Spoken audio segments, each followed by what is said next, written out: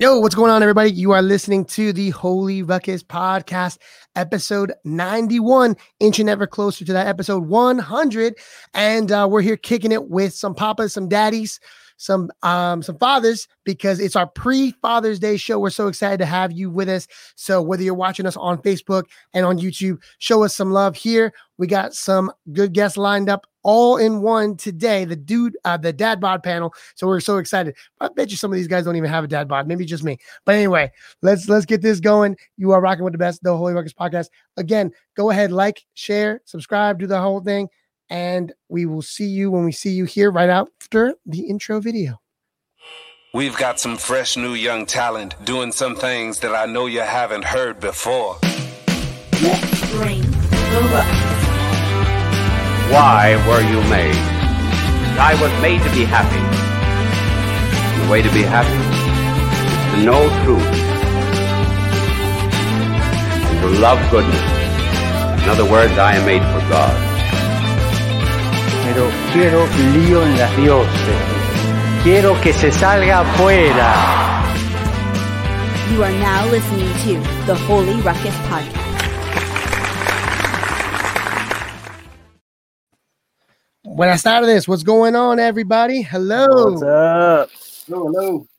What's going on, fellas? And so the prerequisite for being here is that you're either a spiritual papa, a papa, or just got the dad bod. So I don't know which one you are, but I'm so glad to have you with us tonight. And I mean, tonight, as in it's 6 p.m. Eastern here in the DMV. But let's go around. We got some folks who aren't from around here, and but here in the internet, it don't matter where you're from as long as you're tuned in. Ladies and gentlemen, make sure you haven't already done so. You want to drop some love. You know somebody here in the discussion, in the chat, go ahead in the comment section. Let them know what's up. Let them know how much they suck or how much you love them. But here we go. Let's start it off with what should we do? Age before beauty. Let's go, my man. Kevin, well, Kevin, you are quite beautiful, man. But let's go with you. Kevin, go ahead. Tell the world who you are. I'm sure they know you already, but go ahead. I'm the granddad of the show today, and I proudly own it. I own that. So, So first of all, Josh, thanks for inviting me in. Josh and I've been doing a podcast together for, I don't know, about you've been helping out with the podcast for about a year now. I live in the Washington, D.C. metropolitan area. I just released my latest book. I'm a Catholic author. The name of the book is Priest and Beggar, The Heroic Life of Venerable Aloysius Schwartz. I do a lot of writing. I love the Catholic faith. I love hanging out and doing podcasts, as Josh knows. I'm a father of 3, and something like this I love because we just get to let it sort of fly. We don't have to kind of dial down deep. So this is going to be a great podcast. There you go. And then, yeah, I've known Kevin for just a little over a year. We were working with the Sisters of Mary and the World Villages for Children and all the work. And that's been kind of buoyed by the inspired work of Venerable Aloysius Schwartz. So that's someone that's going to be well known here in the coming months, more and more. But so excited. Let's keep going with the Domino's background. Or I mean, what would you call it? Mr. Taylor Schroll of Forte Catholic or Fort Catholic. Excuse me, I messed it all up. Go ahead, Taylor. Tell them how exactly to pronounce it. Come on, man. I'm using one of your languages. Forte. You know what it is. And, you might be playing checkers, but I'm playing chess. Love it. So tell us a little bit about yourself. And yeah, my name's Taylor. I wish my name was Aloysius Schwartz. I've never heard that name before. That's a baller name. I am the host of Forte Catholic. We're doing Catholic entertainment, Catholic comedy. So I come from a youth ministry background. So essentially it's youth group for adults where you'll be entertained for 18 minutes and then get punched with the gospel for 2. And then we go to commercial. I mean, I never went to commercial in youth group, but you know, it's the same kind of idea. So I live here in Texas, right down the road from the next guy that's going to talk. That I'm not sure if we're doing age. I don't know. I don't know which one of us is older. I think it's really close. Yeah, I think it is. So I think we went out of order here. But oh well, it doesn't matter. I look super old because I'm bald, and Chris has those luxurious hair. I'm going to steal it one day. But yeah, I live here in Central Texas. We run a nonprofit organization here, doing a lot of this kind of work, audio tech work, and trying to spread the gospel. So all my kids, like every time that I record, are either outside or locked in their game room. So that's how I'm being a dad right now, ignoring my kids to talk about fatherhood. Dude, totally. Okay, I thought it was just me. They're watching Ride of the Last Dragon downstairs, down below. So very good to have you, Taylor. Thanks so much for being with us. And now, Chris, what's up, man? Go ahead. How's it going? Yeah, my name is Chris. I'm down here in Houston, Texas. I've been married to my wife for 13 years. I have 2 daughters, 9 and 7. And I'm a missionary and director of recruitment for Adore Ministries here in Houston. We have 8 missions, and we primarily work in areas that are, lesser off, especially monetarily. So like we're able to send missionaries, multiple missionaries to a parish that otherwise wouldn't have one. And we reach out to the parish. We work with the youth. We work with the teens. We have a greater view of mission in that we're with the teens, the family, the staff is our mission, the pastor is our mission, and how can we just have a greater impact on the surrounding area also. So, I conveniently started as a recruiter in March 2020. So, when it's perfect to be meeting face to face. That's when I quit recruiting. He saw the winds coming.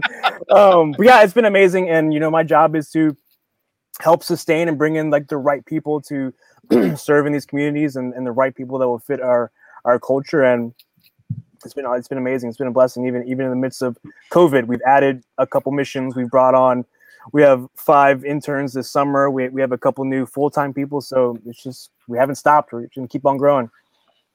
That's what's up, man, Chris. And then also, Chris, you have recently dropped a blog with us over at the Holy Ruckus. So you're one of us now. You're one of the bloggers. So thanks so much for being with us. And last but not least, we got a late arrival, my man, Mikey T. Of course he's late. Hey guys, what's going on, sorry. bro? I was dealing with my kids, of course, parenting my kids, lovingly, enthusiastically. Absolutely. Parenting my kids. So yeah, good answer. They are also watching TV right now. Sweet. Very good. Very good. Just in the off chance that the people who will watch this or are watching this don't know who you are, beautiful man as you are, give them a little something. Who are you? Thank you. I also think you're beautiful, Josh. I'm Mike Tenney. I have been a writer with Holy Ruckus since the beginning. This is probably my 4th or 5th time on the show. So happy to be back with my peoples. I know Taylor and I have done shows together before. I've been on his show. He's been on my show. The other guys, nice to meet you. Sorry I'm late. Nice to meet you, Mike. No, it's good. It's good. You're in the right place and at the right time. It's on God's time. So very good. And let's get into it, fellas. So again, in this what is it? Pre-Father's Day special, man.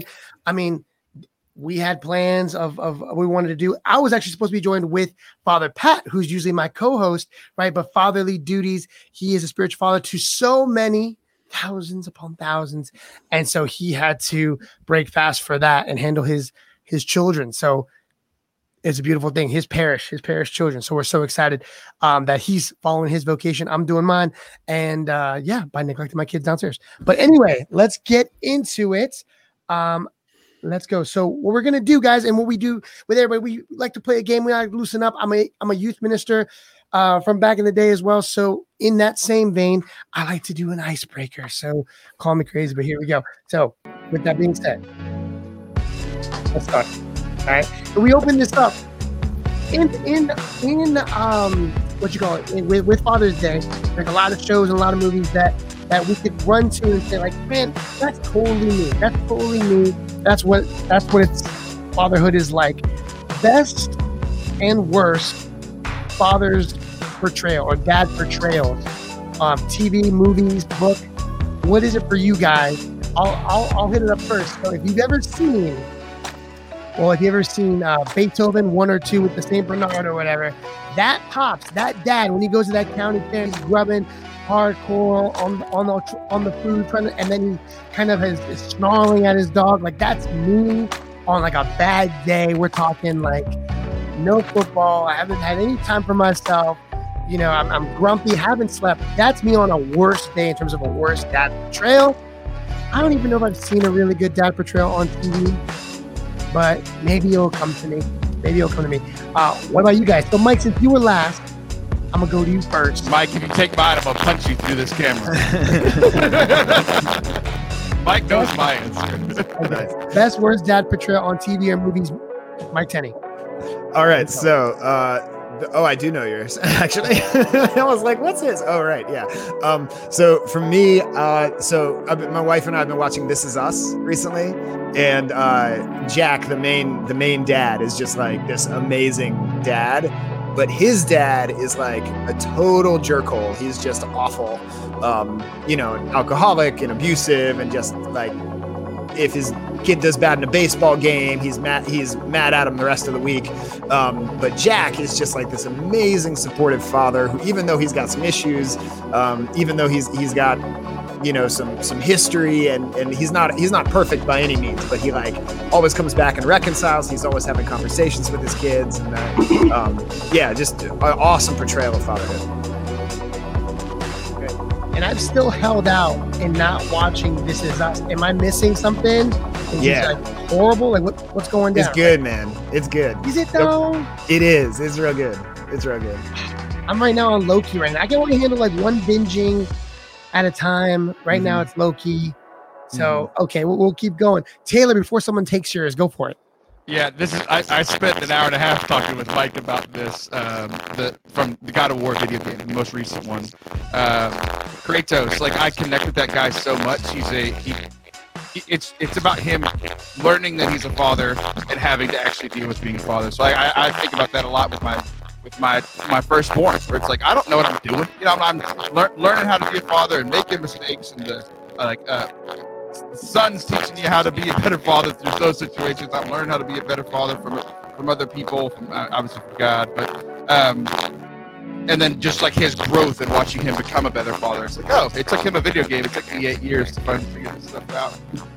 And then I think worst portrayal, a binge that I just saw was Invincible, a real popular cartoon over the last couple of months. And boy, man, if you don't know, you don't know. But there's a big spoiler right at the end of the first episode, so we're not getting into it. But that dude is the worst father I've ever seen. It's real bad. And he portrays himself as being the best, and he's the worst. Boy. There you go. And Taylor, I don't know if it was you. There's a little bit of a buzzing. I don't know if anybody else heard that, but I'm hearing a little buzz on my man Taylor. But we'll get that rectified here because I'm not seeing where it goes. Let's go, Kevin. What up, Kevin? What's up, Josh? Best, worst dad portrayal. What do you got? Worst, Jack Nicholson in The Shining. Best is without a doubt. So I've given up on TV. I just can't do it. The one show I watch is The Office. I'm sorry. Well, I used to watch The Office, but there's a show called The Middle. Mike Heck in The Middle, pretty good dad. But the best dad is from a movie. I think the second greatest sports movie of all time, Cinderella Man. Did anyone seen it? Jimmy Braxton, the boxer. In the teeth of the Great Depression, he's got nothing. He broke his hand in a boxing match. No jobs anywhere. He goes down to the docks because he got kids at home. They're living in a shack, no electricity, no food. And he says, "Pick me. I gotta work with broken hands, a broken body to feed the kids." So I think the greatest portrayal of all time of dads, Jimmy Braxton, the boxer, in Cinderella Man. That's what's up. Okay. Cinderella Man. All right, I'm gonna all write these down. I've seen Cinderella Man though. So here we go. Chris, go for it. Man, my worst was just stolen. I literally just finished reading the book The Shining 2 days ago, where Jack Torrance is just at the forefront of my mind. What sucks is that in the book, he's written to where you're kind of rooting for him because you see his history and abuse and alcoholism. But in the movie, he's just a bad guy. He's just, from beginning to end, he's a jerk. But I was trying to think what came to the front of my mind just immediately. It's a very small part, but if you remember back to Braveheart, right? Mm-hmm. In the very beginning, when William Wallace is a kid, his dad, because there's one small part when they're going off to the meeting, and he wants to go and he's saying he can't go, and but he lets him know it's not because he thinks he's weak. He knows he's strong. He lets him know his son has strength and he believes in him.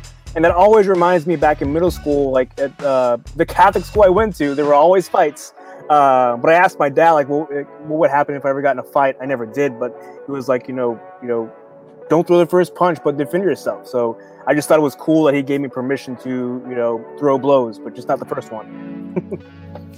That's what's up, man. That's what's up. Watch them blows. There you go. Okay, so let's keep going. And now we're getting into the personal realm here. So, epic dad fail. A moment that you wish you could have had back, whether it was, just you and your little one, whether it was you and your little one and your wife saw, or, God forbid, in-laws were there, like mine. So again, I'll hit it up first. I have no shame in my game. We went to Costco, and my wife knows this and cleared it for the story. But we went to Costco one time, and then right next to Costco wholesale, there's a little sushi joint, and we went with my in-laws, and so we go in, and one of the most embarrassing moments is I go to park the car, right? I go to park the car, and I'm hustling up because it's the sushi special, guys, and it's like 1:00, and you don't want like nasty sushi that's just been sitting there. So I'm hustling. I'm like, I gotta make moves. Well, I made so many moves that I forgot the third kid in the car. And that was the worst moment because I forgot it. And then I walk in, and then my in-laws just see me, and I don't have a carrier. And I'm just walking, like strolling in like nothing, like, oh, what they got today. And then all of a sudden they're like, and then my wife just looked at me like, where's Maria? And I'm like, I'll be back. I'll be back. And I just walk of shame, hustle flow, fast as I can, grab Maria, and like it was nothing. And I went, I don't know, I guess I pretended like, I don't know, like I left the keys in the car or something, but I played it off. And to this day, maybe they're watching. My in-laws will probably watch this and finally know. When Josh walked out of the sushi restaurant, it was because Maria was in the car. That's it. I don't know. Mike, come help me here. Is it just me? Am I that bad? Go ahead. Epic dad fail? Epic dad fail. The one that comes to mind is we were at the playground. I mean, it was me and my wife and my daughter and my son.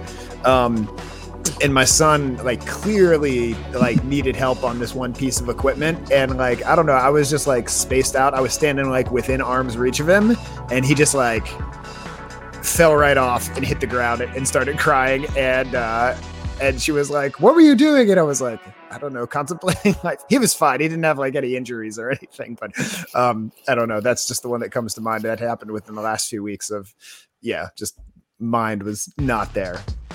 And this was with the little girl or the boy? This was with, the whole family was there, but my little boy was the one that fell. So, yeah. Okay, I feel your pain. Let's go, Taylor. Yeah, so now that I'm working from home over the last year and a half, I've been spending a lot more time where like I'm here and my wife will leave and do something. So I'm here with the 3-year-old, and she's been great. Like usually she just watches TV or she comes in here and plays with her blocks while I'm sitting here working or whatever. And then one day I'm sitting here editing audio. So like I can't hear anything, right? Like there's audio in my headphones, and I just get this spidey sense where I'm like, something's wrong. And so I go and I'm calling her name and I'm loud. Like I'm yelling. She's not in the TV room. She's not in her room. She's not anywhere. And like, she's 3. She can't unlock doors and leave, right? But then I go and I realize that the back sliding door had been left open. Oh, she left to go find her mother, who had been gone at Kroger or whatever. God knows how long she was outside. I checked on her maybe every 30 minutes and she was fine. So it could have been 30 seconds. It could have been 30 minutes. And I'm sprinting and yelling her name. And thank God she's just playing in the front yard for I still don't know how long. And it was terrifying. So now every time she's like home alone with me, I check on her every 3 minutes, or she's sitting right here. What's up, man? Where is she right now? Gosh, I don't know. My wife's home. It's fine. She's in the sushi restaurant. Yeah, exactly. There you go, man. There you go. Hey, man, you never know. Let's go, Kevin Wells. All right. Oh, I'm the old man in the bunch. I bet you don't even have one. I bet this was just God ordained, and you don't have epic fails. Josh, my fails are like the stars in the sky. They're multitudinous. But the epic ones, they're like a box of Crayola crayons. There's not quite as many. Epic, the one that comes to mind right now, and this is an epic one. My daughter at high school quit the field hockey team because she wanted to be a thespian. So she built herself up, gaffer, lights, dealt with screen plates. She finally got a lead part in the play in Grease, her senior year. Gabby, which one do you want me to go to? Mom and Dad and Grandma and Grandpa are flying up from Florida to Maryland for this play. Dad, you're going to come to Sundays. That's the blowout. All the seats are sold out. I said, I'm on it. So I bought these tickets for Grandma and Grandpa. Come on, fly up. Mom, me, some friends. Come on. We go to the high school, Mount the Sales in Baltimore. 3 o'clock to go to the play. Parking lot's packed. We walk in. The play is ending. Grandma and Grandpa spent about $1,000. I got the time wrong by 2 hours. The play started at 1 o'clock, 3 o'clock. The only time I ever had to see my daughter star in a play, I blew it, saw nothing, and wasted Grandma and Grandpa's cash, flight, et cetera, et cetera. So that was I call that epic. And my daughter wasn't very pleased either. Oh. Man, that's a father and son duo combo fail. That's awesome. Yeah. Dude, thank you for your vulnerability, man. Let it out, man. Love it. Chris, my man. Yeah, I'm trying to pick, but a few years ago, I was at a 4th of July party at a friend's house, and they had this massive water slide, just playhouse thing. And my daughters are pretty shy; like they need a little time to warm up, and then they'll riot. So once she warmed up, she was up and down the slide, and I think I'd gone inside, or I was in the front yard or something, grabbing a drink or something, enjoying myself. And someone comes in and tells me that Eleanor is outside, she's hurt and she's crying. And I go out there. First, it's dark outside. No one else is in the backyard. So she must have hurt herself and just sat there, and everyone left her there. But she's sitting there in the dark, in the water, crying, snot and a little bit of blood coming out of her nose. What had happened was the girl who slid down the slide before her didn't get off. And she slid into her nose into the back of this kid's head. So she's sitting there, and I'm just inside enjoying myself. And she's in the dark, bleeding and snot from her nose. Felt terrible. Dude, man. It's them slides, man. Well, at least your kid, so my kid goes, does anybody else have this where the kids go up the slide? They just start going up. I'm like, dude, it's meant to go down. I know you want to climb, but okay. Up there. I go up the slide. You go up the slide? Oh, there you go. I'm a bad example. I don't know. I just made me up too. So, okay. Very good, fellas. Let's keep it rolling here. So when we're talking about, when I was talking about doing this pod, right? When I was talking about doing this pod with Father Pat, who then bailed. I mean, you find yourself thinking what kind of example am I as a father, especially? So I love starting with epic fails, because it's those epic fails that kind of lead to, at least for me, these triumphs, right?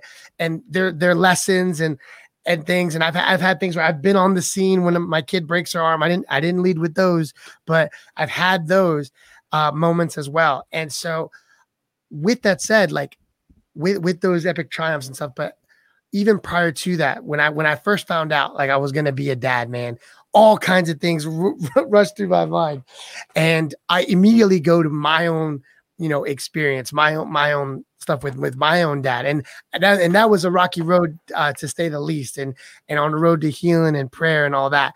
But it wasn't until a priest got in there who was able to help me recognize hey, not only if you want to be holy, you want to be a saint, first thing you got to do is you got to drop off the baggage. You got to let go of the garbage, right? And some of that is that resentment, that father wound. So going from father wound to the father's heart, right? And that's the journey that I've been on. So, and I just wanted to hear kind of your journey as well as becoming a father yourself. And I want to start with Kevin, because I think out of everybody's story, I think yours is a little unique in where you're trying to find God's will in moments where you feel well, am I called to be a father? And then there's the yes from the Lord, and there's this faithfulness. So I don't know, Kevin, I would love to just hear that story, because I've never asked you before, but I know a little bit of just your story of being a faithful son to God the Father, and then him preparing you. What was that like to be prepared to be a father? And we can all join in reaction. But go ahead, Kev. Man. Thanks, Josh. So yeah, my wife and I got married. We wanted to have a family of 10. We wanted tons of kids, and we found out about 6 months later that we could have 0 kids. God didn't bless us that way. it was like a guillotine had entered into our marriage because my wife wanted to do in vitro, and after some research and study, I realized the Catholic Church was against it, and it was like Hatfield and McCoy all of a sudden came into our honeymoon. Brutal. I mean, just brutal, unspeakable. Not only are you crushed by infertility, but then you're crushed by the split in the marriage. So it's a long story. I'll try and cut to the chase. It was some real dark times, unspeakable dark times. But this is what happened. Went to my uncle, who's a priest, and I kept my wife, Krista, away from him because I knew it would be 2 against 1. He'd say, hey, man, it goes against God's will, this in vitro fertilization. Embryos are put at risk. It's an unnatural way of bringing children into the world. So finally, it was spiraling out of control. So we met, and he talked for about 2 hours on the back deck of his rectory on a beautiful summer night, actually in June, 20 years ago. And he explained redemptive suffering and explained that sometimes we don't understand God's plan, and we don't need to understand it. We just need to trust in him. He said, we're in a cave. All our sisters, all our cousins, all our friends were having babies left, right, and center, but we could have none.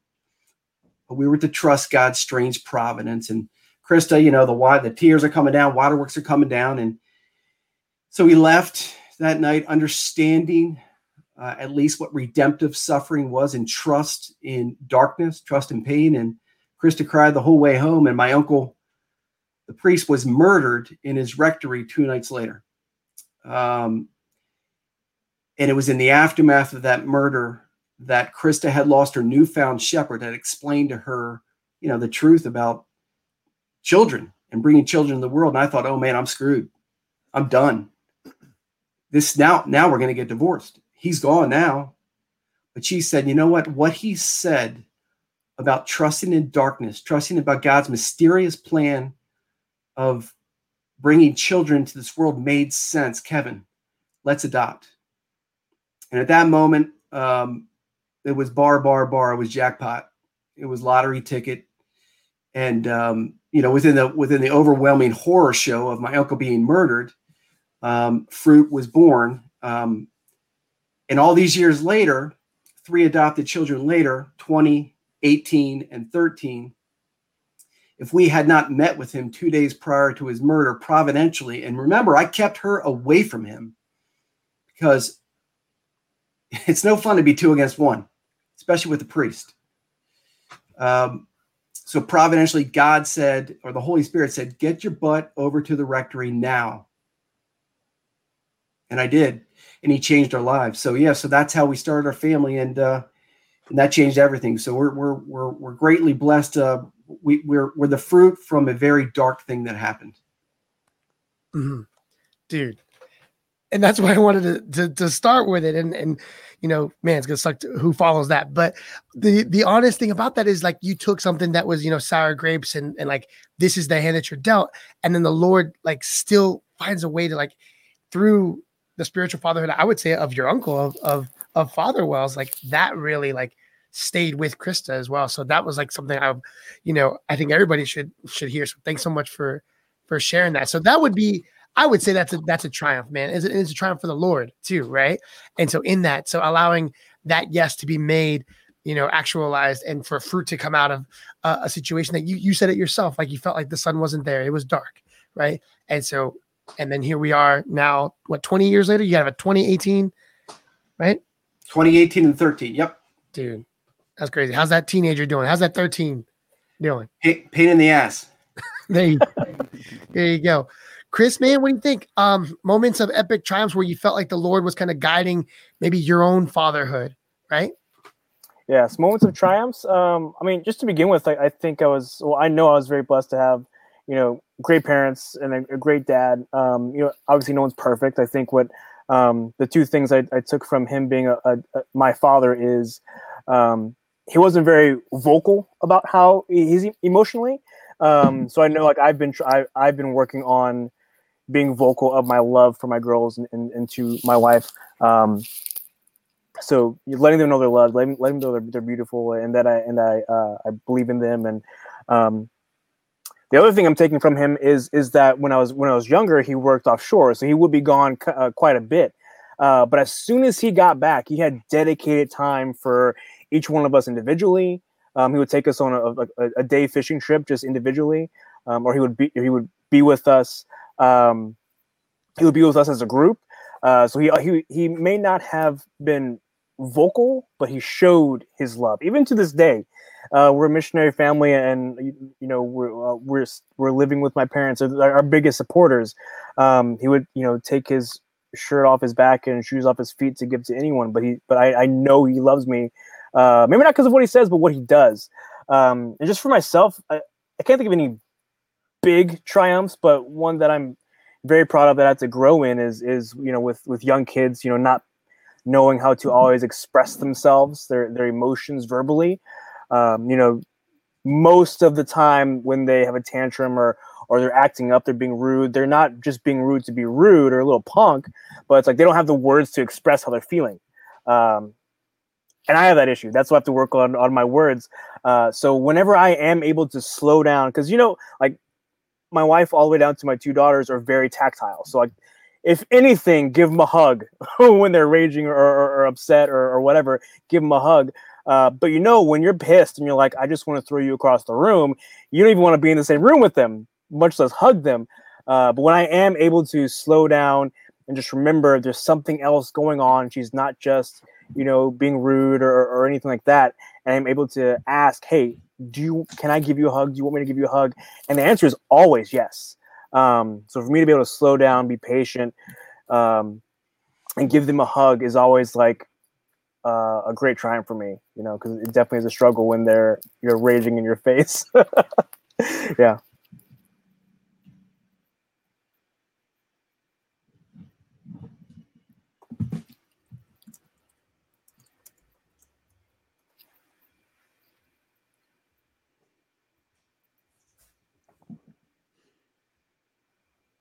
What I was saying was to be able to just diffuse the situation by dropping that, that hug, man, that big bear hug. And I mean, if your kids can receive it. So I have kids that like, yeah, totally. They welcome that physical touch. They welcome that warmth from Papa. Right. But some, they're like, no way. I just need 5 minutes away, and so I got to take them for a walk. We got to take it for a walk. And so for some, it's different strokes, so man, on that, man. But that's a beautiful thing that you're able to carry that on and to have that almost that ministry of presence, right? And adding that special touch that only you can give, right? That only you can give. So I really love that. What do you got? Taylor, what do you think, man? An epic triumph where kind of maybe God has shown you his fatherhood, like through your own. Yeah, 100%. Like one of the things that I grew up playing sports. I grew up being a guy getting injured. Like my blood doesn't bother me. Everybody else's, no one. Like, I'm not. That's somebody else. So here I am for our second child. My wife goes into labor. Her water breaks. We're driving down the highway. We get 10 minutes down the highway, and like she's having we're going 100 miles an hour driving to the hospital. She's like, I'm having the baby. I'm like, sure you are, honey. And she's like, no, I'm having the baby. And I put my hand down and I feel my baby's head. And I'm like, okay, like this is happening right here as we're barreling down the highway. So I slam on the brakes and I run over to the other side and I catch the baby. And there's, I've been around birth, like there's blood. There's lots of blood. I'm covered in it. It's 20 degrees outside. I'm holding her, and I know nothing about science. And all the I think all the time about all the thousands of things that could have gone wrong, and none of it. God just totally blessed that moment. Because I could have lost my kid, right? And everything worked perfectly fine in probably the moment that I was prepared for in my entire life.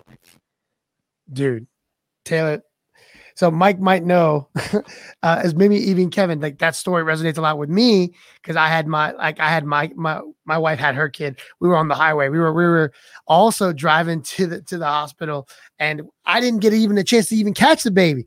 My wife, she had to do it. So we were on the highway, and that was like, you talk about epic fail. Like I felt like the worst dad ever in that moment. Like I was like, and this is my third, and this is my Maria, my third kid. And this is this moment where, you think you got it all right. You're timing the contractions as a dad, right? All the kids are taken care of. You got a babysitter. Like this is the night, this was New Year's Eve. Right. And you're like, I've done everything. Towels are ready. Bag is ready. Car is ready. Let's go. Right. And then my wife's, pacing through, and she's like, I don't think it's time for the baby. I think this is just a false alarm, And I'm like, okay. And then she starts like getting up and cleaning and polishing up things. I'm like, she found things to clean that we've never cleaned before ever. And yet this was the night to do it. And I'm just sitting here like watching the ball drop, get a little smooch. She's like, I got to pass out. I'm tired. I pass out on the couch. Right. And she's sleeping. And then all of a sudden, she's passed out.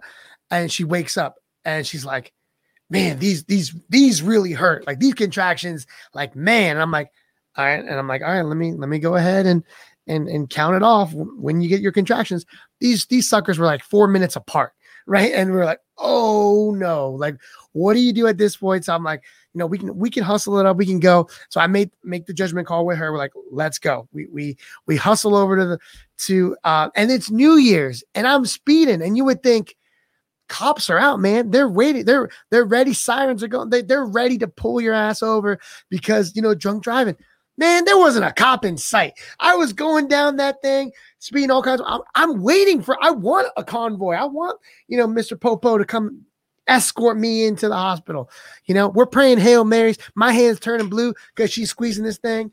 And I'm, so scared that like, this is like going to be remembered as like the biggest dad fail ever. Right. And then sure enough, my wife saves the day, and I didn't even catch the baby. She looks at me, and then, she had sweatpants on, baby's crowning, the whole thing, grabs baby by the shoulders, puts her in a pea coat. And then that's all she wrote. And I never thought I'd say these words, running into the emergency room and say, my wife gave birth in a Mazda. Come on out here. The baby's here. And sure enough, and like the nurse is there trying to, help out. And this is the nurse and the doctor's asking for things and all kinds of things. And the nurse is like shaking. She's shaking, trembling. And I know Mike's wife works, in these situations as well. Like, you wanted to like, what to do. But this lady was like shaking. She was like, it's my first day. And I'm like, oh, poor girl. Yeah. And so, yeah, that was a hell of a moment. So leave it to Taylor's story to resurrect my story of how Maria was born. But you talk about a moment of just sitting back and just watching God like say like, you know what? Yeah, I'm going to give you this most randomest story and you're not going to have any control. What now? It's not on you. What are you going to do? Like everything you thought you had a system with your 3 kids. I'm going to just throw it on you. And so in that moment, I was like, there you go. Okay, Jesus. Okay, Lord, I give it to you. I'm still a child. You still the master, but anyway, someone else besides me. Let's get it going. I think I'm the only one left. I think everyone else has shared these epic stories that are, I feel like, man, I can't, I've never caught a baby or any of that stuff. So thank you guys for sharing all that. Those are fantastic. I guess kind of one of the like pivotal moments for me as a dad was, as Josh knows, I taught at a Catholic high school theology teacher for 14 years. And then just about a year or so ago, I discerned that I was going to be a stay-at-home dad and kind of make my side gig of doing, worship leading and speaking and podcasting. I was going to try to make that more of my focus. But really, the main discernment was not about the professional side of it. It was just about the personal side of it, and being home with my kids. And my wife is a bit younger than me, and for the first part of our marriage, she had been more home with the kids, and she had just reached a major milestone in her career, becoming a nurse practitioner. And so she was discerning and I was discerning. We were both praying, and she was kind of wanting to lean more into the professional world. And I was feeling like called away from it. Like I've been with, I've taught other people's kids for like 14 years. Like maybe I want to focus on my own kids. I had kids a lot later than a lot of my friends and a lot of people in my family. And it's been, so I was praying about it. I was keeping like a little chart in my prayer journal. I was doing the whole Ignatian spirituality discernment thing. And I did a men's retreat down in Georgia. This is February of 2020. And just that whole weekend, I was like, all right, I'm going to take this. It was like half of a silent retreat. Like I gave all the talks, but it was pretty silent for the first half of the retreat. And so I was just like, all right, I'm just going to take this weekend and just pray and just pray and just pray. And really just asking the Lord for like signs and confirmation. And by the end of the weekend, I didn't really feel like I had received like any overt signs like from God, but just kind of this quiet confirmation in my heart. And I'm looking back through my prayer journal over the past like 6 months to 8 months and realizing like more often than not, God is kind of putting me in this direction. It's kind of like you look at all the plot data points on a scatter graph, on a scatter plot, and you could kind of see the trend. You could see, over time, like consistently, this is where my heart was when I prayed and when I took it to prayer. And so I was like, all right, well, God hasn't given me like an overt sign, but he's been telling me in small ways, it seems, over the past few months. And so like, I'm going to step forward in faith. I'm going to say, all right, God, I'm going to do this. Now I fly home from Georgia. Retreat went great. I like fly into BWI. I'm driving home and I step out of my car, and in my driveway, I look up and it's like the most beautiful full moon I've ever seen. And it's like, there's a thin overcast of clouds. And so it makes the moon look even bigger. It has like a halo around it. It's like huge, enormous. Now for my whole life, like a full moon I've kind of always seen as like a cool omen from God, like a cool little sign, like, I'm looking out for you. Like whenever I see a beautiful moon, it just reminds me of like how much God loves us, that like he put this beautiful thing in the sky. And there'd been this beautiful full moon all weekend, but for some reason I hadn't like clicked that like, oh, that's like, off in a way that I'm reminded of God's love. And it wasn't until after the weekend when I'd already decided, even in the absence of a sign, I'm going to step forward in faith. And then boom, God gives me like this sign that he's given me a bunch of other important times in my life. And like, finally, it was just like this realization in my head. And I was like, it was kind of at that moment that I was like, all right, I'm going to do this. And then COVID hit and I was like, oh, this is a bad time to quit your job. So it like but then at the end of that year, my wife and I were just thinking about it and praying about it. It was like, we prayed about this. And even though this is a bad time to quit your job and not a part of time that makes sense, like it was right before this happened that we feel like God was calling us in a different direction. So we're just going to step forward in faith. And it has totally been confirmed by just like the peace in our hearts and our home life over the past year and a half that like this was totally the right decision. And so that is not as epic as catching a baby in a car or some of your other stories, but that's I feel like that was a major moment where God just kind of spoke to the Father in my heart, Dude, nah, like it is super epic because it's so fresh. Like it's so, I mean, in the sense that this just happened, like we're just coming off the heels of COVID, right? And if you didn't say it, I was thinking it in my mind, like over like the year, I was like, yo, Mike, I was like praying hardcore. I was like, this blows. And so many other friends that have been caught in that situation. I know friends that were furloughed who are youth ministers. I don't know what they do in Texas. That's just another world. I don't know how y'all do it. But in the Catholic Church here, like people were, like youth ministers had to figure out quick how to make themselves like, not expendable, right?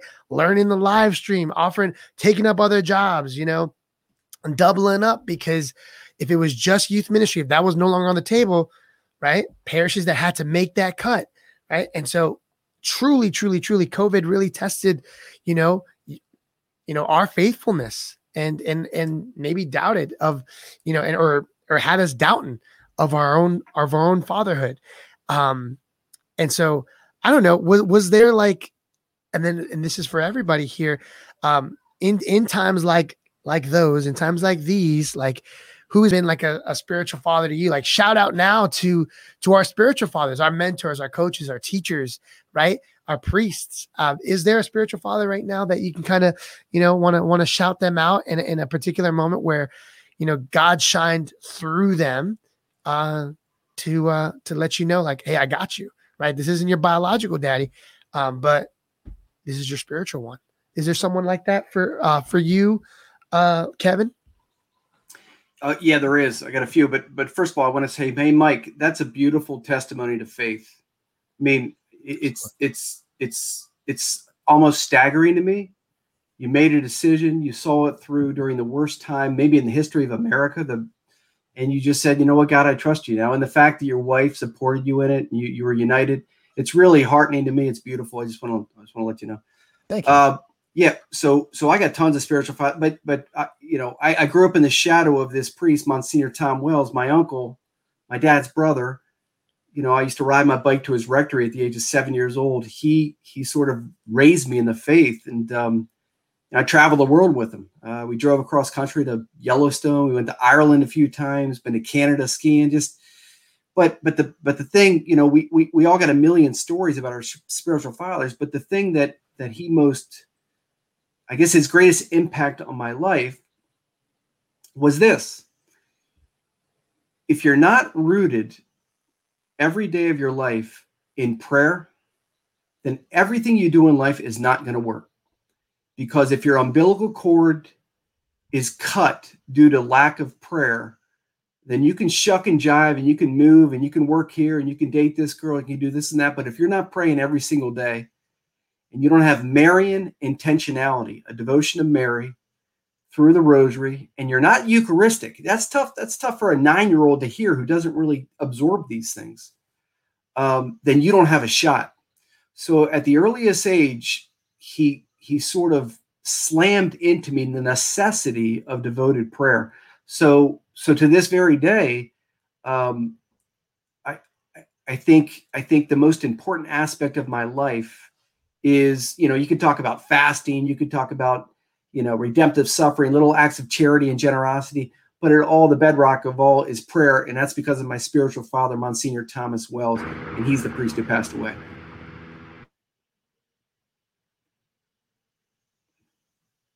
Thank you, brother. Yeah. Thomas Wells, man, Father Thomas Wells. He was a local priest when I was growing up, and I remember his impact on the community. Right, so he left a lasting imprint in the best of ways. So, shout out to him. Up in heaven, watching us all. Here we go. Taylor, you with us? Yeah. Who you got, man? Spiritual father to you. Yeah, ironically, it's interesting because, we had kind of talked about it before, and I was thinking about spiritual fathers over my entire life. But how you just phrased the question just got me thinking, because we were talking about over the last year after Mike's story, and ironically enough, we have had a lot of local issues with we've had a lot of priests here locally in my parish that have been moved for certain reasons, that are no longer priests for certain reasons.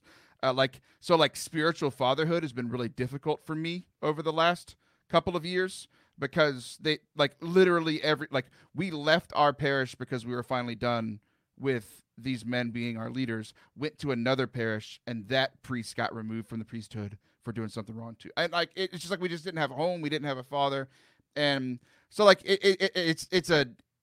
I was thinking about it as you were talking, and I was like, my spiritual father recently has actually been someone who is a brother to me. It's one of my best friends is a priest who is my age, right? So it's weird to be a spiritual father, but that's what priests our age are, right? They are our spiritual fathers who are also our brothers. And I tell you what, my priest friend, Father Anthony Sharapa, I'm going to see him next week. He has done nothing special. Always been his friends we've been friends for 5 years, but over the last year and a half, all we've done is spend time together. And he's been a tremendous priest in my life, which has been really healing for me, over the last couple of years as we've been dealing with some struggles here locally. And it's an interesting answer to it's not the answer that I thought I was going to be giving, right? Because I was thinking more the guys who fed into me when I was younger and helped train me in ministry, that sort of thing. But after Mike was talking and after you were talking, it's just the spiritual father in my life has been a guy who is my best friend, my brother, a priest. So that's been really special. That's on the money. That's on the money, man. And God gives them the grace to do that and to be that. And oftentimes, I mean, I'm glad that you're able to find that. Like, I don't know, for me, it's like it would be a roadblock, but once you get past that roadblock, like, man, how they shine, how the Lord equips them in their priesthood. That grace of holy orders allows them to be that for you. That's sick, man. That's awesome. That's awesome. Let's keep it going here. Who do we got? I can go. Give it. So for me, really my whole life, my spiritual fathers have been my two older brothers, Brian and David. And, my dad only became Catholic a couple of years ago. He always went to Catholic church with us, just because he thought it was good for the family to be united in that. And he wanted to support my mom. But he never was, I think he always believed in God, but he never, he wasn't the one that talked to us about God. My mom was the one that talked to us about God. And so it was really my brothers when they got older and got involved in the youth group at our church, which is where Josh and I met. We had an awesome youth group at our parish. And, my brothers are 7 and 5 years older than me. So I'm definitely a lot younger than them. And but my whole all my memories of my life, I've had these two older brothers who were men of prayer, liked the church, liked going to church, had friends at church, on Sunday after church ended, they were talking to their friends. And so just like church was like a cool thing to do. And it was like, it was where you found your morals and your identity. And so I've just always had that modeled by them. And I have memories of both my brothers, like helping me to develop a prayer life. Kevin, you were talking about how prayer is essential. Like the first time I prayed anything more than just like a memorized prayer I was upset because like a friend was moving away, and my older brother, Brian, I was like 7, was like, oh, you can pray about that. And like, that was the beginning of me like going to bed at night. And before I went to bed, praying for things, just starting those petitions. And then my brother, Dave, when he went to college, he went to Loyola University in Baltimore, and they had like this prayer book for students. And when he came home from just a break, he was there and he just gave me this prayer book. And so that would stay on my bedside at night. Before I'd go to bed at night, I would just like take a random prayer from that. And so my brothers were really the ones that started and planted this seed of like praying is something that a man does, and praying is like part of what helps us to be good men. And so just through my whole life, when we don't agree on everything, we debate stuff, and we're always sending each other articles about, but we pray for each other and we support each other and we respect each other. And just so my whole life, my older brothers have been just real spiritual fathers to me. Very good, very good. It's the brothers. Very good. Chris? Yeah, I can't think of any like consistent men in my life who have been like, spiritual fathers, but I always tell people like one of the blessings of being in like youth ministry is I get to see like solid parents. I get to see people like doing it right or doing it the way I hope I can do it. So I've had some really good examples of fatherhood. Even amongst, my friends' dads. I can think back to college when I was just totally screwing around for a year and a half, had no plans, suspended from school, all this stuff. And no one was really challenging me as far as adults went. But a friend of mine's dad, Mike, we're hanging out and he's just like, you need to get your shit together. And I was like, you're right. Just plain and simple. But no one had spoken into my life in that way as much of a challenge. And I can even think back to my youth minister. I think at the time in high school, I kind of had an inkling of an interest in ministry, but not really. But once I did, kind of find my calling in ministry, I remember thinking back to when he got to our church. He was single, and then we got to experience him get married and start having kids. But before he started having kids, he would be with us, after youth group in the parking lot for an extra hour or 2 hours, whatever, just talking. But once he got married and once he started having kids, once youth group or whatever the function was over, he went home and we had to go. And I remember that being an example of, hey, like no matter what my calling is, my family has to come first, and ministry, no matter what kind of ministry you're in, you can very much let things fall by the wayside, because it's a passion of yours. But he showed me that like, the ministry is good and holy, but they've got to come first. Even just recently, one of my former bosses, Innie, we were at a friend's house around a fire and having whiskey, and he had actually brought his oldest son, and it's just a cool thing to see a man who just has solid, smart, cool kids, and who he can be real and honest with. Just to sit here around a fire and hear this kid talk about, his plans for life and his philosophy and his questioning of and belief in faith and what kids his age are thinking now, but in an intelligent way. And his dad just sitting there being like, "Yep, you're right. That's my kid." Just being able to instill confidence in your kids was just a really cool thing to sit and behold. Yeah. I love it, man. Sometimes those father figures are for a moment in time, and that's it, for that fixed amount of time. Whether you were in your career, in your youth ministry, I know that for me, when I was in high school, it was those volunteers that offered their time, like dads that just devoted their weekend, said, "I'm yours for the weekend. Where do you want me?" And I remembered that as a high schooler. Like, I remember that. I always remember that as a high schooler, and I was like, "Oh man, like that's cool. Like, where's my dad out? But like this guy was here. I was like, that's really awesome. It was a great witness. And I remember that. But one for me, and it's one that I've maybe just hearing your guys' story, I never really thought about it more, but I was like, it was unexpected, was my father-in-law.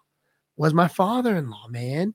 And this guy is very unassuming, very small, very humble dude. Like, got a little John Wayne thing going on, and he's just old school cat from Minnesota, rural Minnesota, and doesn't say much at all. Like he's got his tea, he drinks like water from the well, he's just this chill cat. And here I am, like, and to him, I'm like this city slicker kind of thing. I'm like, man, come on, suburbia, like whatever. Like, but he's just like this gentle man who has a faith like a giant. Like, we're talking like he goes, like, I go to holy hour like at 3 a.m.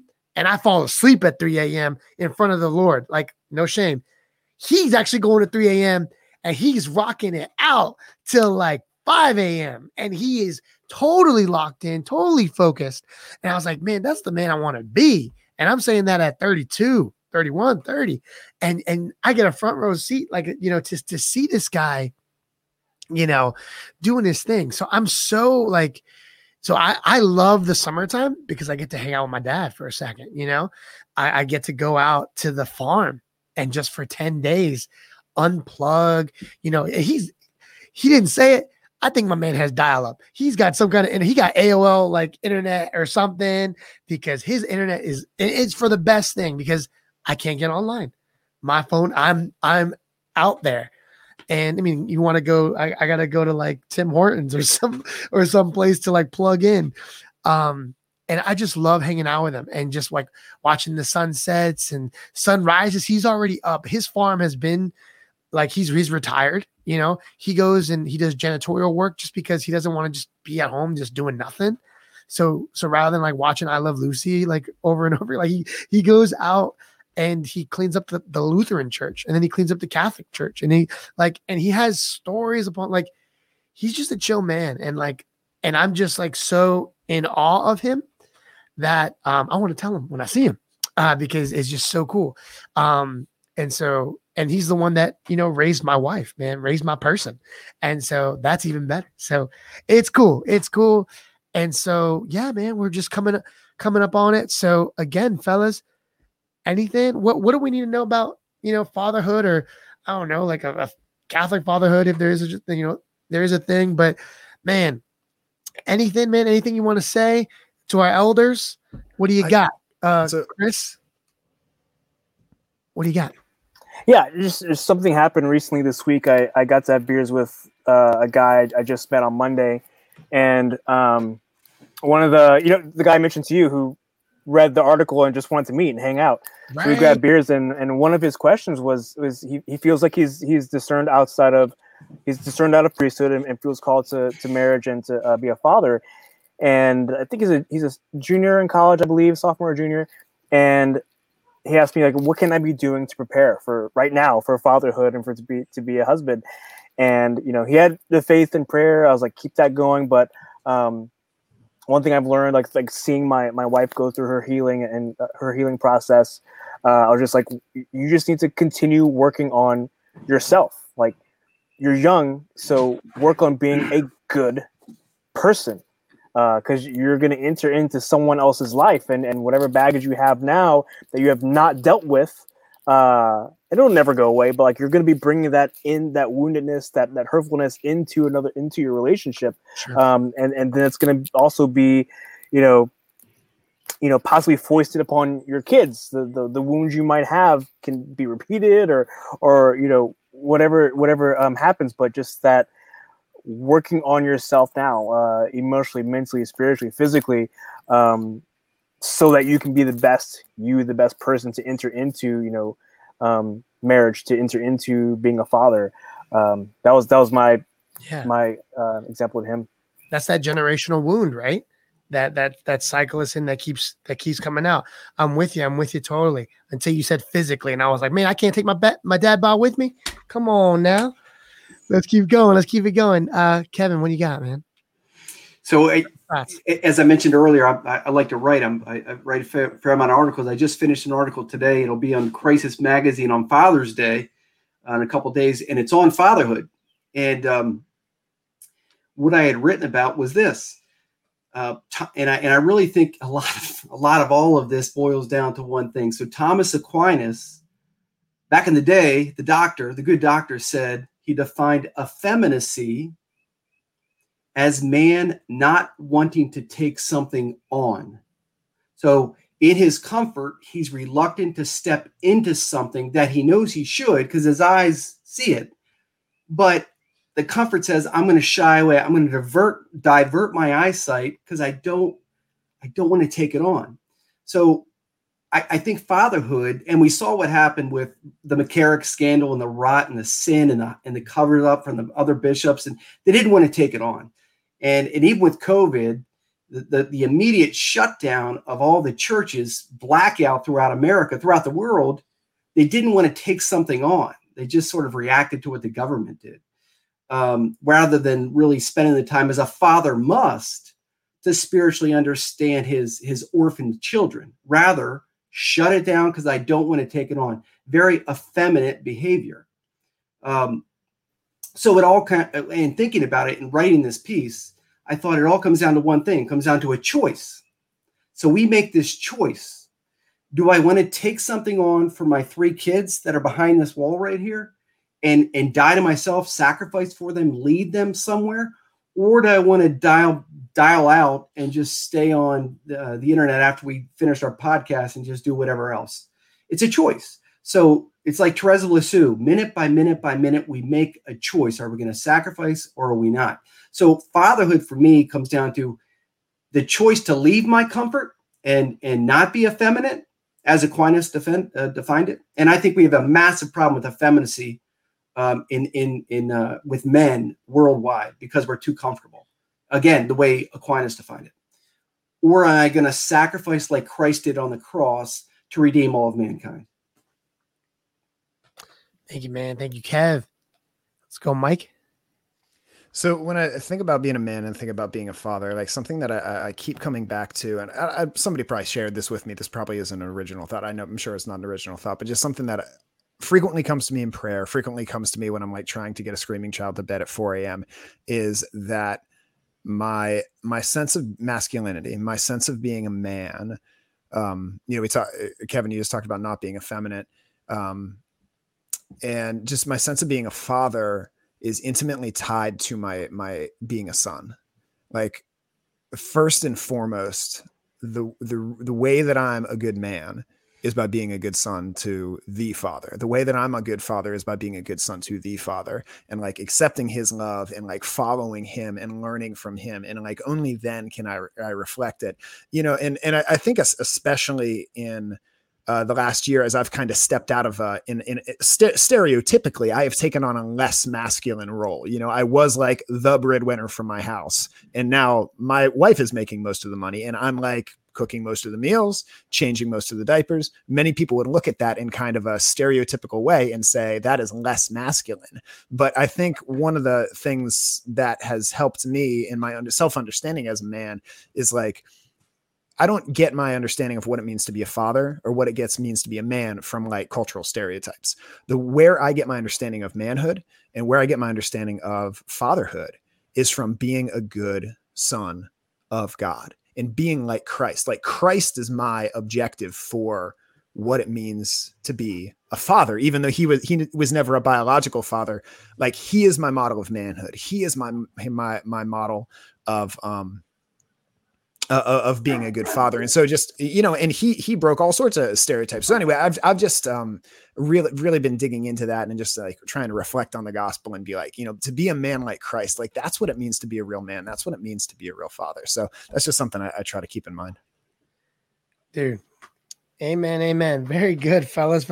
Taylor, your contribution. What do you got? We look like a 90s band. So we have a little private chat going. We look like a 90s boy band reuniting. Let us know in the comments if that is true. Kevin Wells, you are not the manager. Taylor says, don't sell yourself short. Every boy band has that one older dude. Very good. In the Backstreet Boys, the older guy is named Kevin. So there you go, Kevin. Did y'all see that commercial where it's like 3/5 of the Backstreet Boys come to sing and they don't want them there? But no, it was the NSYNC guys, right? It wasn't NSYNC. Yeah. And then, I just watched the Friends reunion. So I'm looking at us as all you guys are talking and sharing these deep things. And I'm like, we look like a 90s boy band 30 years later. Like, that's exactly what we look like. I take that as a high compliment. Everybody! Love it. Ladies and gentlemen, thanks so much for rocking with us. Let's say a prayer and get up out of here, man. Go be fathers. And then a special shout out to all those, right, who are looking to be fathers, who are discerning whether or not God is leading them there. All those that are still in this place of uncertainty or wherever God wants to lead them, our spiritual fathers, whoever they be, clergy or otherwise. And let's pray for them and the church, of course, and our families. In the name of the Father and the Son and the Holy Spirit. Amen. Heavenly Father, we thank you so much for this time that you've given us a chance to recollect and to hear out other stories of epic fails and triumphs. In your name, we ask that you just bless these men, help us to go out and be good sons and who are zealously seeking you and seeking your face and able to portray that same fatherhood that you show us to our children. If that be your will always and forever, help us. Our Father, who art in heaven, hallowed be thy name. Thy kingdom come, thy will be done on earth as it is in heaven. Give us this day our daily bread, and forgive us our trespasses, as we forgive those who trespass against us. And lead us not into temptation, but deliver us from evil. Amen. In the name of the Father, and the Son, and the Holy Spirit. Amen. Fellas, thanks so much for being with us. My pleasure. Thanks for having us on. Yeah. All right, guys, stay on, my man, stay on as we close. But ladies and gentlemen, you've been rocking with the best of Holy Ruckus podcast, your favorite podcast, new favorite podcast. We're so excited to have you with us. Thanks so much. Stay tuned for the summer season for new blogs, a new website that keeps getting pushed back. We'll figure it out. Thanks so much. Enjoy your weekend. Tell your father, your spiritual father, you love him. And we'll see you when we see you.